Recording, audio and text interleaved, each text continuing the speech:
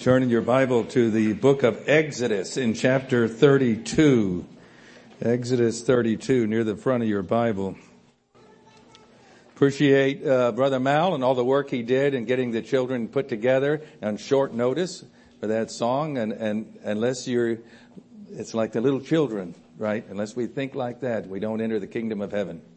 And what an example. They want to sing for the Lord unashamedly. Hopefully we'll be like that too, right? Maybe this week. Well, we're looking at in this portion in Exodus, chapters 32 through 34, one of the pinnacle sections of the entire Bible. I mean, it ranks with Isaiah 6 and Nehemiah chapter 8 in the Old Testament and other portions in the New Testament of relationship with God. Now, we know from the New Testament that the Apostle Paul tells us these things have been recorded for what? For posterity, so we have an accurate history of Israel, the nation? No, they've been recorded for us, who've inherited the promises, right? And so we're looking at the life of Moses. We're titling this little series, this being enamored with God. And the idea that Moses started off, as we saw last week, with the hesitance. I mean, he understood, we know from Hebrews 11 that he came to understand the promises of Abraham and the covenant and wanted to enter in even though he had everything. I mean, here was a man, he was in Pharaoh's palace, could have been in line to be Pharaoh, we don't know for sure, but could have been, had all the education of Egypt, had all the wealth, had all kinds of servants, had everything he needed, didn't have to worry about a retirement fund. I mean, it was all taken care of, and he threw it all away for a relationship with the living God. And what an example he is. I mean, his story still rings out. Now, we saw how, and we can relate to him in this, there was failure in Moses' life. Once he understood God had called him to be a deliverer of his nation from bondage to slavery in Egypt, right? And God didn't tell him the details. And so like us sometimes, like me, we launch right, okay, Lord, I can do this. And we launch right off and get way ahead of God, right? And then what happens? We fall on our face. We fall on our face, and sometimes, and I told you last time, I knew believers over there in Texas. I can say that now because they're with the Lord, but they had that kind of failure in their life, and for 40 years they let that rule their lives. And it's like, work through it and go on. God is gracious, rich in mercy, right? And so if you know someone like that, and you might, we have different people God brings into our lives, this is a message of hope, the Bible is, the gospel, that whatever failure we might have, God can redeem that and use it for good. And only a good God can do that. Isn't that wonderful? That's part of the gospel. So there's hope for everyone. Whatever person you're thinking of now that you know in your life that you would say, well, he or she, no hope for them. They could never be saved. Watch out. Because God likes to reverse our nevers. And say, yeah, wait till you see my sovereignty at work. Wait till you see my power. So Moses has had this experience and he's been growing in it. At first, he didn't want to go. When the Lord called him at the burning bush, we saw that. Moses said, oh, Lord, send someone else. I mean, you could just read in there that there's some depression there. He was rejected by his own people. If you ever suffered rejection, it's very painful, right? And it can set us back for years if we let it. For him, it was 40 years. That's a long time. The Lord still says, Moses, I'm not through with you. I'm going to use you to redeem my people despite, he killed the Egyptian, he committed murder. But the Lord says, you know what? I can forgive you and still use you if you let me. And whoever you are here this morning, he wants to do that in your life too and in mine. So don't shut him out. Don't stiff arm him. Don't think that you're beyond hope, because you're not.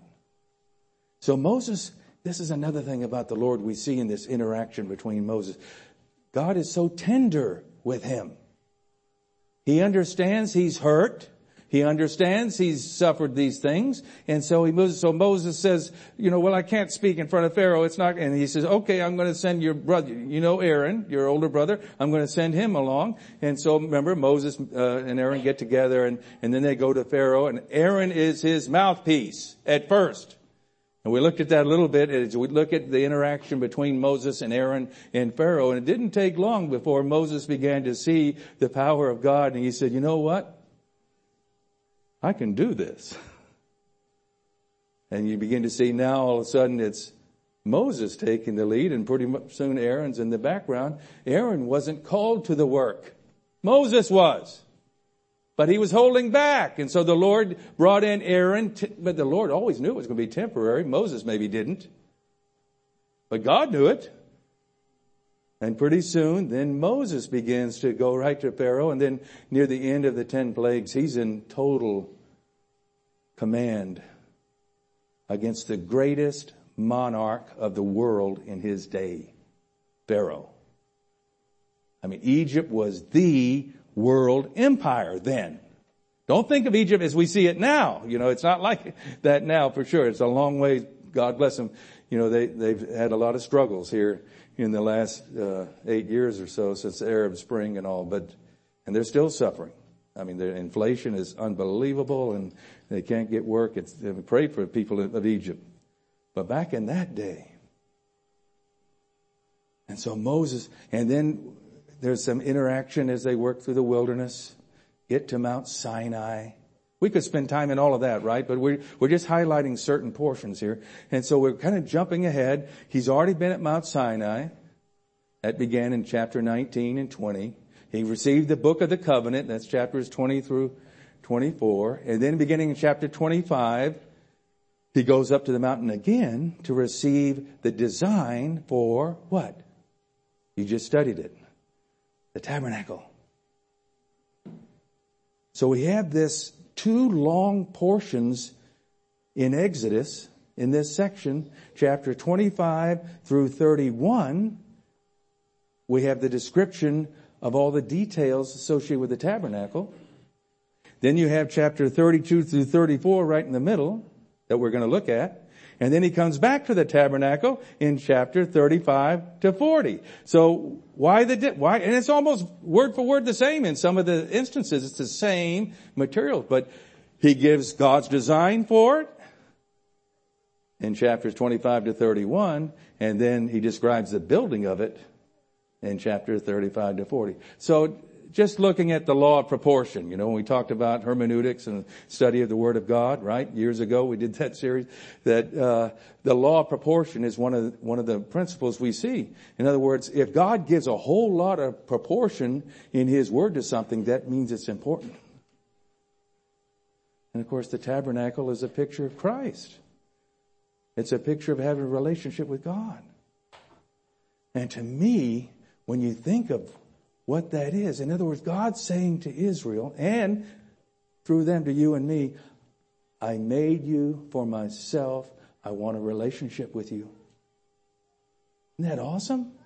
The God of the universe wants a relationship. He made you relational because He's relational. We're made in His image. We don't make Him into our image. We're made in His image. He's relational. In the Trinity, the 3 persons of Godhead were all relational in eternity past, and they still are, and He made us. That's why we're frustrated when we don't have relationship with God and with others, right? In the church family, in the body of Christ. And so we have this sad departure. Here God is, right while Moses is on the mount, getting the design elements. And you remember what the Lord said, and the writer of Hebrews says, you make it according to the pattern that I showed you in the mountain, right? Because it's important to God that every detail, and Moses, we talked about, maybe some of you talked did the study of personality types. There's the four main DISC, and the C, the critical thinker. That's Moses. The critical thinker is a detail person. And Moses is that. And that's if God was going to pick someone to do the tabernacle, you sure want a detail person, right? Because a detail person is going to be punctilious in every little part of it to make it right. That's what God wanted. And so while he's up there, something else was happening down in the camp. And that's failure. And here again we talk about the grace of God and the bottomless well of his grace and riches. So verse 18 of chapter 31 to set the story. When he had made an end of speaking with him on Mount Sinai, that is, the Lord made an end of speaking with Moses, he gave Moses 2 tablets of the testimony, tablets of stone written with the finger of God. The same finger of God in John chapter 8 that's writing in the sand at the issue there with the woman caught in adultery. The Lord Jesus is saying, I am God, by writing in the same finger of God. And so, chapter 32. Now when the people saw that Moses delayed coming down from the mountain, he'd been up there 40 days. The people gathered together Aaron. And you say, Aaron, how could you do this? And you wonder, he had that opportunity of kind of being in the lead, and he really wasn't equipped for it. But he did that because of Moses' weakness, right? And then when Moses began to move into prominence and Aaron less so, I kind of wonder, well, Aaron, are you still hurting about that? Maybe he's a little miffed that, he wasn't the one that was primary in the 10 plagues and so forth. I don't know. But this is really strange behavior from him. So the people, now remember the people, they didn't see the burning bush. Moses did. Aaron didn't even see the burning bush. Moses did, right? And so the people are still uneducated about the true and living God, like a lot of the people in the world we live in, right? And so they say, come, make us gods that we shall go before us. This Moses, the man who brought us up, they at least acknowledge he brought us up out of the land of Egypt. We do not know what's become of him. So Aaron said to them, break off the golden earrings which are in the ears of your wives and your sons and your daughters and bring them to me. So all the people did that. He received the gold from their hand, verse 4, fashioned it with an engraving tool and made a what? A molded calf. Jeroboam would do this same thing some years later when the kingdom divided. You remember? He had a golden calf up in Dan and he had one down in Bethel. And they said, this is your God, O Israel, that brought you up out of the land of Egypt. So when Aaron saw it, he built an altar, made a proclamation. They had a festival. Verse 6, and when they rose early in the next day, offered burnt offerings and so forth, and the people sat down to eat and drink their festival and rose up to play. And they're humiliating themselves before their enemies. Okay, so they're having this festival orgy kind of a thing, it looks like, and just dancing around and worshiping a golden calf. So what's happening up on Mount Sinai while this is going on?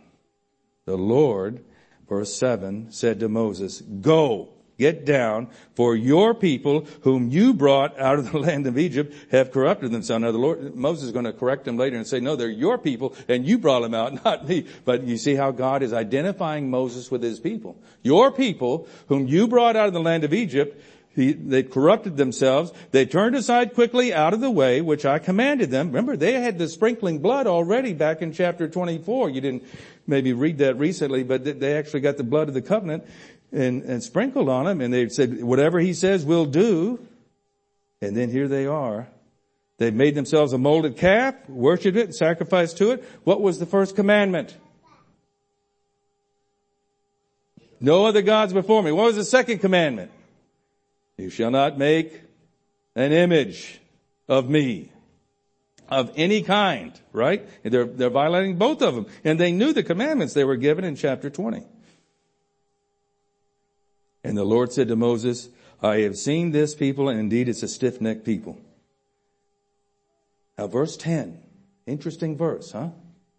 Let me alone, that my wrath may burn hot against them, and I may consume them, and I will make of you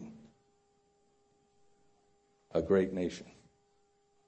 Now this begins an interaction between Moses and the Lord that some have said, Martin Lloyd-Jones in his book on revival says this is kind of a recipe that God uses every time he's brought revival in church history. And he outlines it in the book, all the revivals that he's done some historical study. And it's interesting to think about. Possible. But certainly we see steps here that indicate growth in intimacy between Moses and God. And Moses is like the Lord Jesus here, of whom he is a type. So God is testing Moses here. I don't know if the Lord would have really done this. He's testing Moses to see what was in Moses' heart. Because he's saying, Moses, I'm going to make you another Noah. You know, all the nations came out of Noah. He says, so I'm going to make you another Noah, another Abraham. And if Moses was full of himself, right? He might have said, you're right. It's probably a good idea. You better start a new nation with me. He was full of himself. I've known people in the Lord's work that might have answered that way, you know, that they were so full of themselves they said, you know, well, yeah, you're right. You probably need to ditch them and start it over with me. Which would be awful, sinful pride. Amen? So you see the test? And don't forget, Moses, you know, he was in line to be Pharaoh. So, I mean, he could have easily said, yeah, you know, but what does Moses do? Moses pleaded with the Lord his God. He intercedes for the people. Lord, why does your wrath burn hot against your people, whom you brought out of the land of Egypt with great power and with a mighty hand? Verse 12, why should the Egyptians speak and say, he brought them out to harm them, to kill them in the mountain, to consume them from the face of the earth? Turn from your fierce wrath and relent from this harm to your people. Isn't that beautiful? You see the intercession? The wrath is justified, but turn from it. He's interceding. And I believe, as our great high priest, the Lord Jesus may say this, where we have the reference in Hebrew 4:14-16, right? And that he continuously lives to intercede for his people. That there are times he intercedes for you and me like this. Isn't that awesome to think about? And we don't even know it. Sometimes we should. Maybe if we're keeping close to him in our early time with the Lord.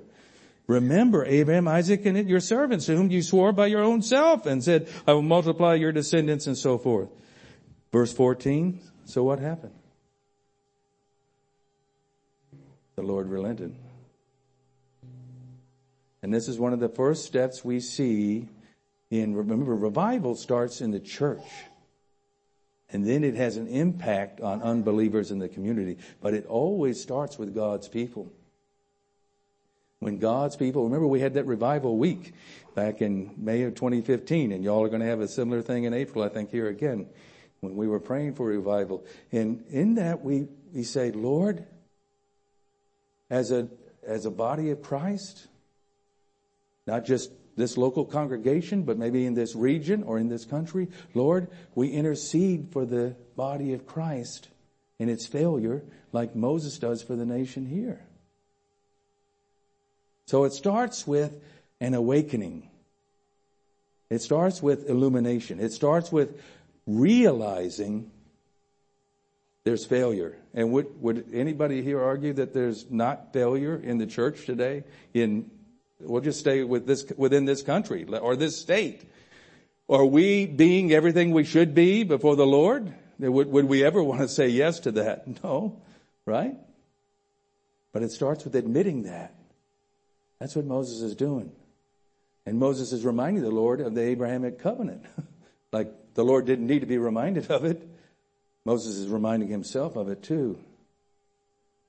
But you see how he's saying, Lord, what about your reputation? You see what he did? He was more concerned about God's name and reputation among the Gentiles than he was about his own calling, his own area of service, his own ministry. Like we talk about my ministry. It's not my ministry, it's his ministry through us, right? And he says, what will the unbelievers think? You brought them out. If they die out here, it looks like you failed. Right? You see how he's thinking of God's name and reputation? When we pray, on Wednesday night or in the mornings or whenever, do we think about God's name and reputation or just about our needs? Aunt Susie's big toe, she hurt it again, so Lord, please, or whatever. We're so selfish and so self-focused often in our prayers. We need to admit that, right? And begin to look at the big picture like Paul does in Philippians 1, 9 through 11, where the whole focus of his prayer for the Philippians is spiritual growth in love, growth in their testimony and purity of their testimony. Only do we pray that. This is something you say, well, we do that during revival week once in 5 years. That's not enough. I would submit to you. And I'm speaking to myself too. I've got a mirror in front of me too. It's not enough, is it? God's name and reputation, if you understand how great he is, and that only comes by spending time with him regularly in the morning or whatever time of the day you do it, you begin to become enamored with him and consumed with him and treasure him more than you treasure his gifts. Right? And we're thankful for his gifts, the gifts of salvation, the gift of justification, the gift of sanctification, the gift of glorification of the future, the gift of spiritual gift and being in the body of Christ and all these other things. We're thankful for his gifts. But then we could step back and say, in Thanksgiving week, that's a good time to think of it, right? But we don't need the world to tell us to give that. We can do that every week, can't we? Right? We don't need to do it 1 week in November. But Lord, I'm thankful for you even if I didn't get the gifts. You're worthy of praise even if you didn't save me. Isn't he? Because of who he is.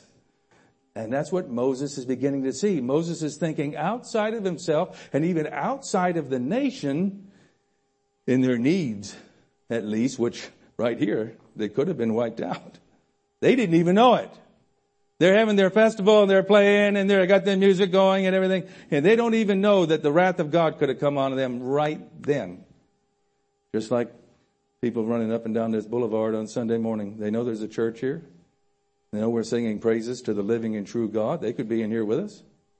Right? We let them come in. We don't lock the door. Why aren't they coming in? And that's on them. Because God says, welcome. The invitation mat is out. So the Lord relented from the harm which he was about to do to his people. What if Moses hadn't interceded? Well, we don't know. Right? Text is silent. What we know is Moses did intercede. And he's an example of the Lord Jesus in doing that for us every day. Probably more than once in a day. Speaking for me at least. Maybe you can skate through the day without sinning. But speaking for me, I want you, Lord, up there, ever living to intercede for me all the time. And I try to remember to thank you, but I may forget because of my own failure and weakness, not because of your lack of faithfulness. Amen? Because he is faithful. But then the next step, Moses turned and went down from the mountain. And the 2 tablets of the testimony were in his hand, the tablets written on both sides by the finger of God. And the tablets were the work of God. He reminded, the writing was the writing of God engraved on the table. And when Joshua heard and so forth, for the sake of time, we skip down to verse 19. So it was, as soon as he came near the camp, he saw the calf and the dancing, and Moses' anger became hot. Now, Moses is a human being and has a sin nature like the rest of us, right? And we know he must have a temper. Now we know the Bible tells us he's the meekest man that lived on the face of the earth in his day. That's in Numbers 12:3. That's a great attribute. Great attribute for elders, right? It's a great attribute for workers, but it's a great attribute for all of God's people. Meekness, gentleness, teachability, able to be molded, that kind of a thing. Not self-assertive. The world is self-assertive, just the opposite of that. But Moses does have a temper because that's how he did the Egyptian, right? He's like, he went right in there. And so here he throws the tablets down. Now, I don't know that God was pleased with that because he'll say later, now go back and make the tablets which you broke. God didn't break them. See, God withheld his anger, but Moses didn't. But I understand Moses' anger. And so the next step in revival or in restoration of the nation here is he confronts the evil. And you have to do that. First you have to be awakened to it and admit that it's there, right? But then the next step is you don't just admit it's there, you got to confront it and deal with it. And that's what he does in a really graphic way, right? He says he takes that golden calf and he pulverizes it. Well, look at the words. I mean, the words are so graphic. Verse 20. He took the calf which they had made. He burned it in the fire, ground it to powder, scattered it on the water, and made the children of Israel drink it. Yuck.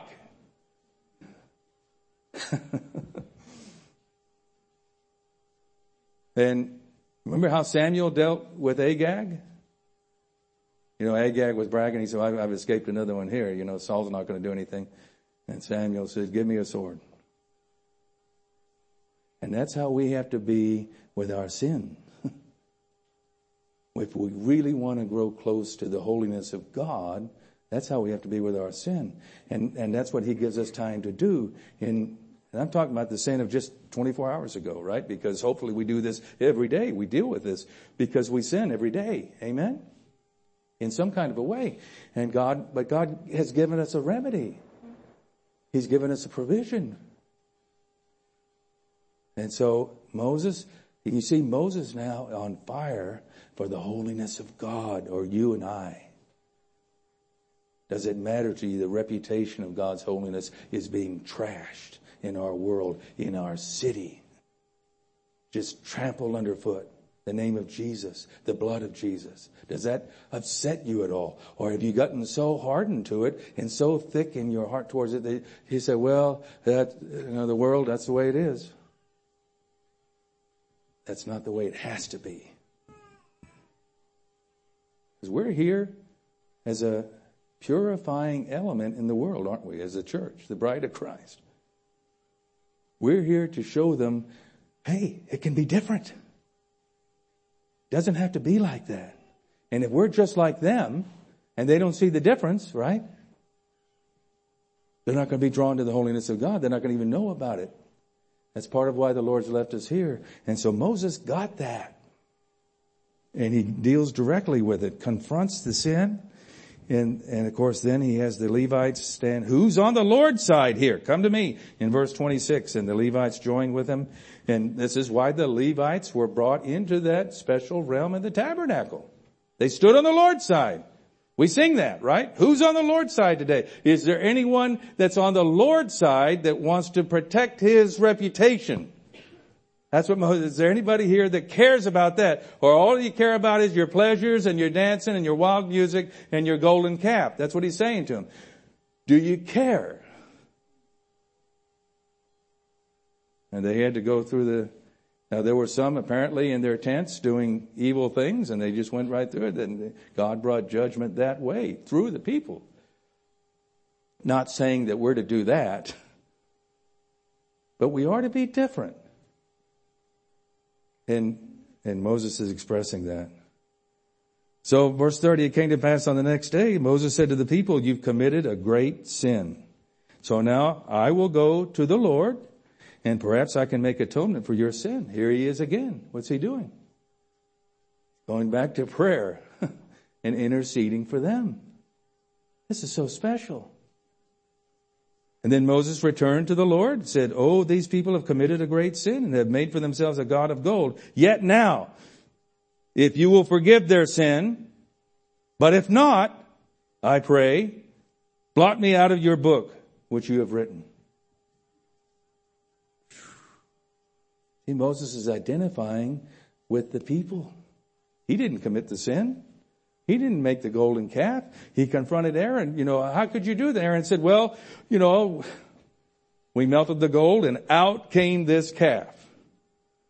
Like it, just like Adam, it wasn't me, Lord. I didn't have anything to do with this, right?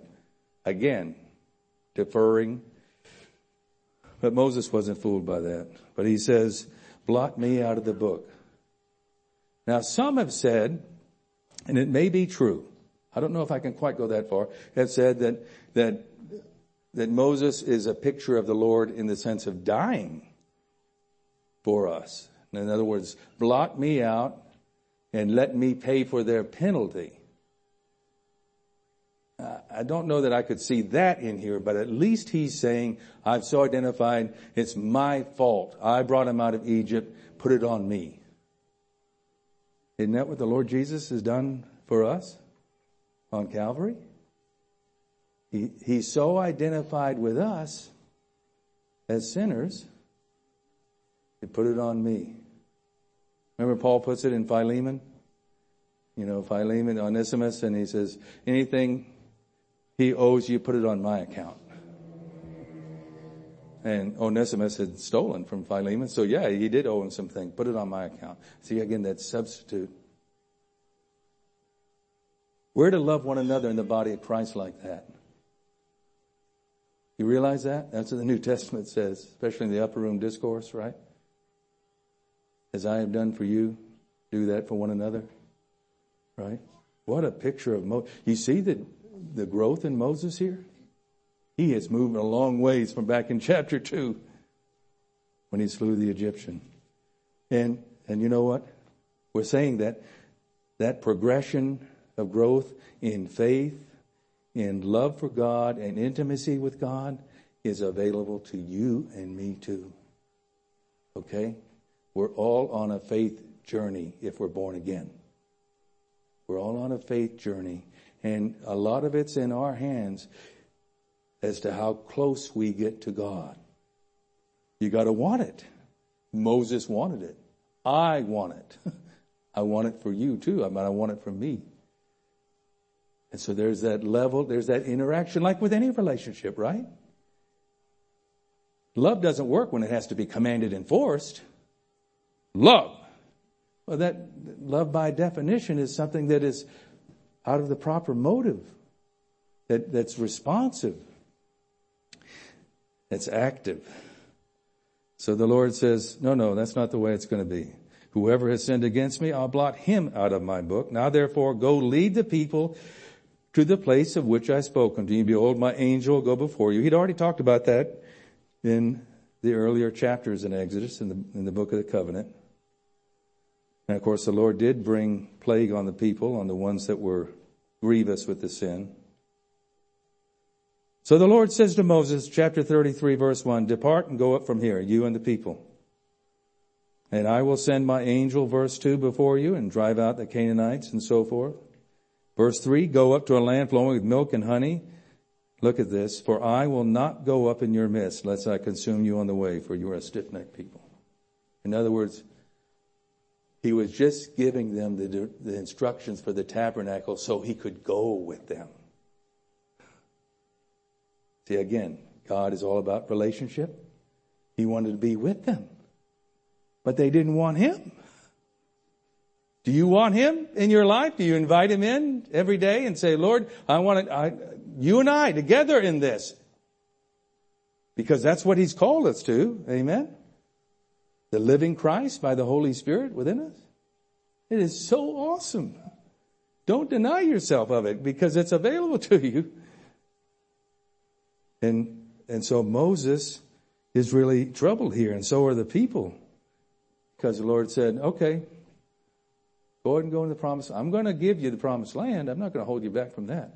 But I'm not going with you, lest if I go with you, I have to destroy you along the way.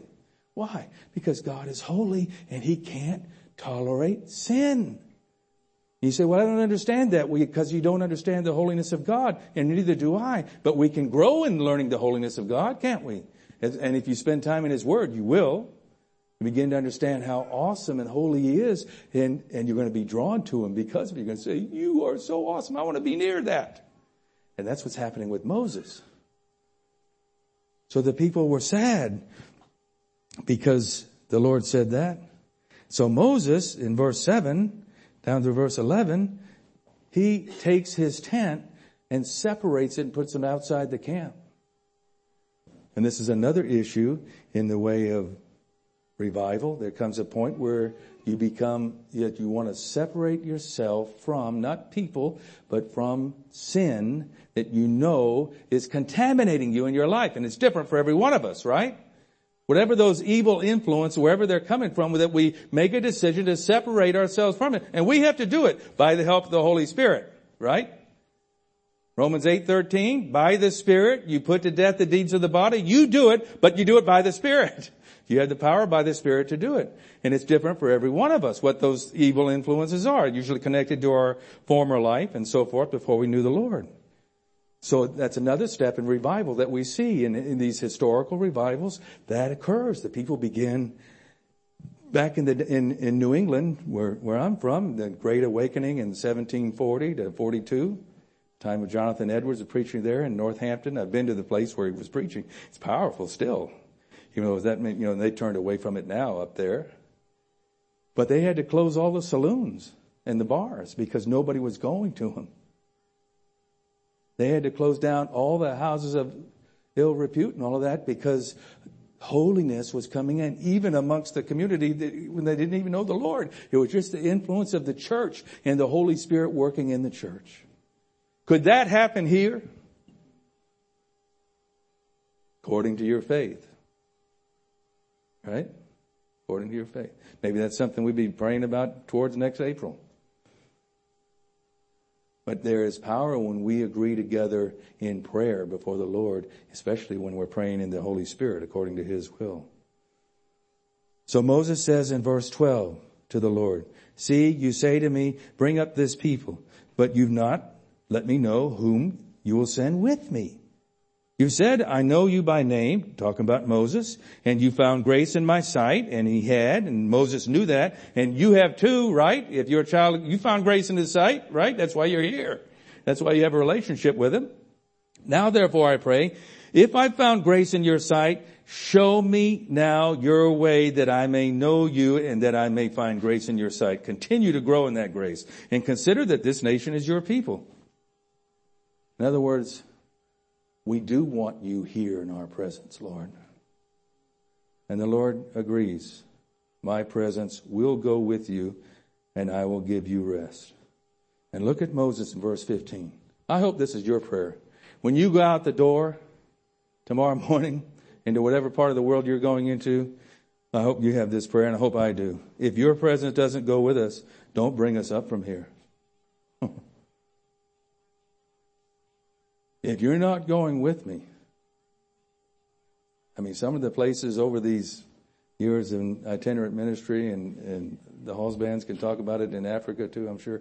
There are places you're going to where you may not come out alive. You knew it going in. Well, then you'd want his presence with you for sure, right? But just when you think you don't need his presence, you think, well, this isn't a place of temptation for me. That's the time when Lucifer is going to send a fiery dart and get you. We need his presence every day. We just don't see it sometimes. But Moses got that.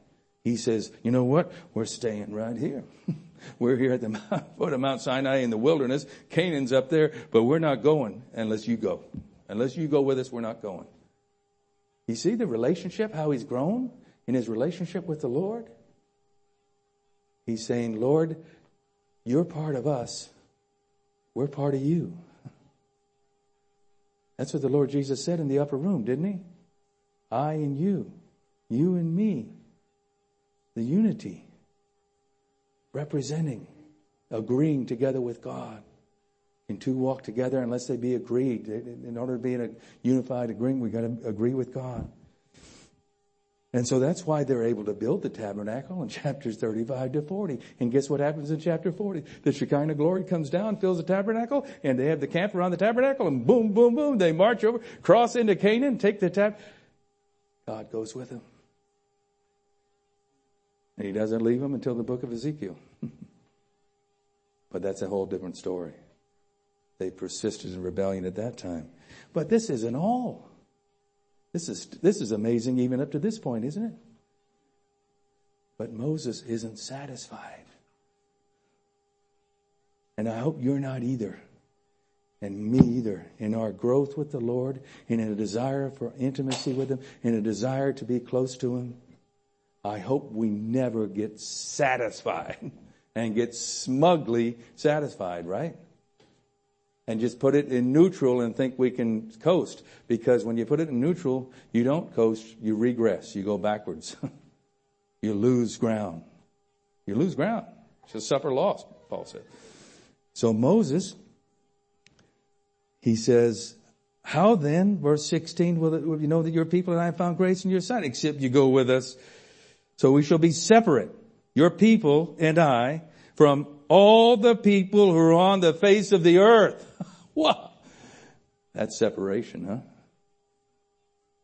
We are going to be your people. We're committed to you. We're surrendered to you. We're happily, gladly yielded to you in our lives individually and corporately. Right?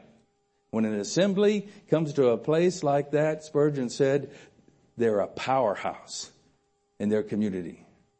There is no power that can stand against it when that happens. But see, Moses is still not satisfied. So the Lord says, I'll do also this thing you've spoken, for you found grace in my sight. And then he says in verse 18, please show me your glory. You ever prayed that? I mean, when you come to the Word of God, because that's where you're going to see it in this era, in this day and age. You come to the Word of God and you see the glory of God by the Holy Spirit illuminating the pages in your heart. And you know afresh how much He loves you, how much you're forgiven, what He has for you in this life and in the life to come. And it's rich, enriching, and glorious. So Moses says, just show me you. Show me your glory. You know what God did? He let him see it. This is where Augustus Toplady, wrote his song, The Cleft. He hideth my soul in the cleft of the rock. He's picturing this incident here. So we're familiar with the story. I like what God says in verse 19. I will make all my, does he say glory? Now, does that surprise you? That he would use, when he speaks about it, the summary of all his attributes, he uses the word goodness, which the Hebrew word tov has the idea of beauty in it too. It has a broad range of meaning. And our word, even for goodness, has a beauty element. It can, right, to it. And in the Greek, they had two different words for good. And one word, kalos, had to do with beauty in the sense of intrinsic goodness. There's a beauty to that, right? When you encounter a human being like that. But God, even more so. All my goodness pass before you, and I'll proclaim the name of the Lord, my reputation, my character. But he said, you cannot see my face, for no man shall see me and live. And the Lord said, here's a place by me, and you shall stand on the rock. And it shall be while my glory passes by, I will put you in the cleft of the rock. Who puts him in the cleft of the rock? God does. And I will cover you with my hand while I pass. And then you will take away my hand, and you will see my back, but my face you shall not see. God went to all that detail because he had a human soul that longed for intimacy with him. And God made it happen, didn't he? You think he'd do that for you or me still? You don't have to be in Mount Sinai in the Middle East. It's hard to get to right now anyway. And there are two locations, so we're not sure if it's in the Sinai Peninsula where St. Catherine's Monastery is. I think it's the location in Saudi Arabia on the other side of the Red Sea. But either way, both of them have a burn layer, and so we don't know. For the people, they're standing and looking, the mountain's all aflame. Right? God's a consuming fire. And Moses is up there in it. He comes down and his face is shining. Paul talks about that in 2 Corinthians chapter 3. But the glory on Moses, you know why he wore the veil? He doesn't tell us in Exodus. We find out in 2 Corinthians 3. He wore a veil, not to veil the glory, but to veil the fact that it was fading. Moses didn't like when he was in the presence of the Lord. And Paul says, you know what? It doesn't have to be fading for you and me as born again Christians. When we see the glory of the Lord in his word, right? 2 Corinthians 3:18. He molds us into the Lord's image from one glory to another. What we have is way better than this. And I have a feeling Moses and then David, when you read some of these Psalms and David's heart for God, I think they're going to ask us, what was it like to have the indwelling Holy Spirit to be on that side of the new covenant? We didn't have that. We were under the old covenant. And we loved him and just devoted ourselves. What was it like for you? You must have really devoted yourself. Yeah. Well, we just humdrum went through our lives, What's the score of the football game? Or whatever, And this is what he holds out for us. So I think the Lord's given us a challenge here, isn't he? I'm feeling it for myself. Saying, look, this is what I hold out for you. Do you want me? Do you want me close in your heart and life? I sent my son to enable this. It cost me a lot, the Father can say to us, to make this available to you. Do you want it? If you want it, come close. Come near.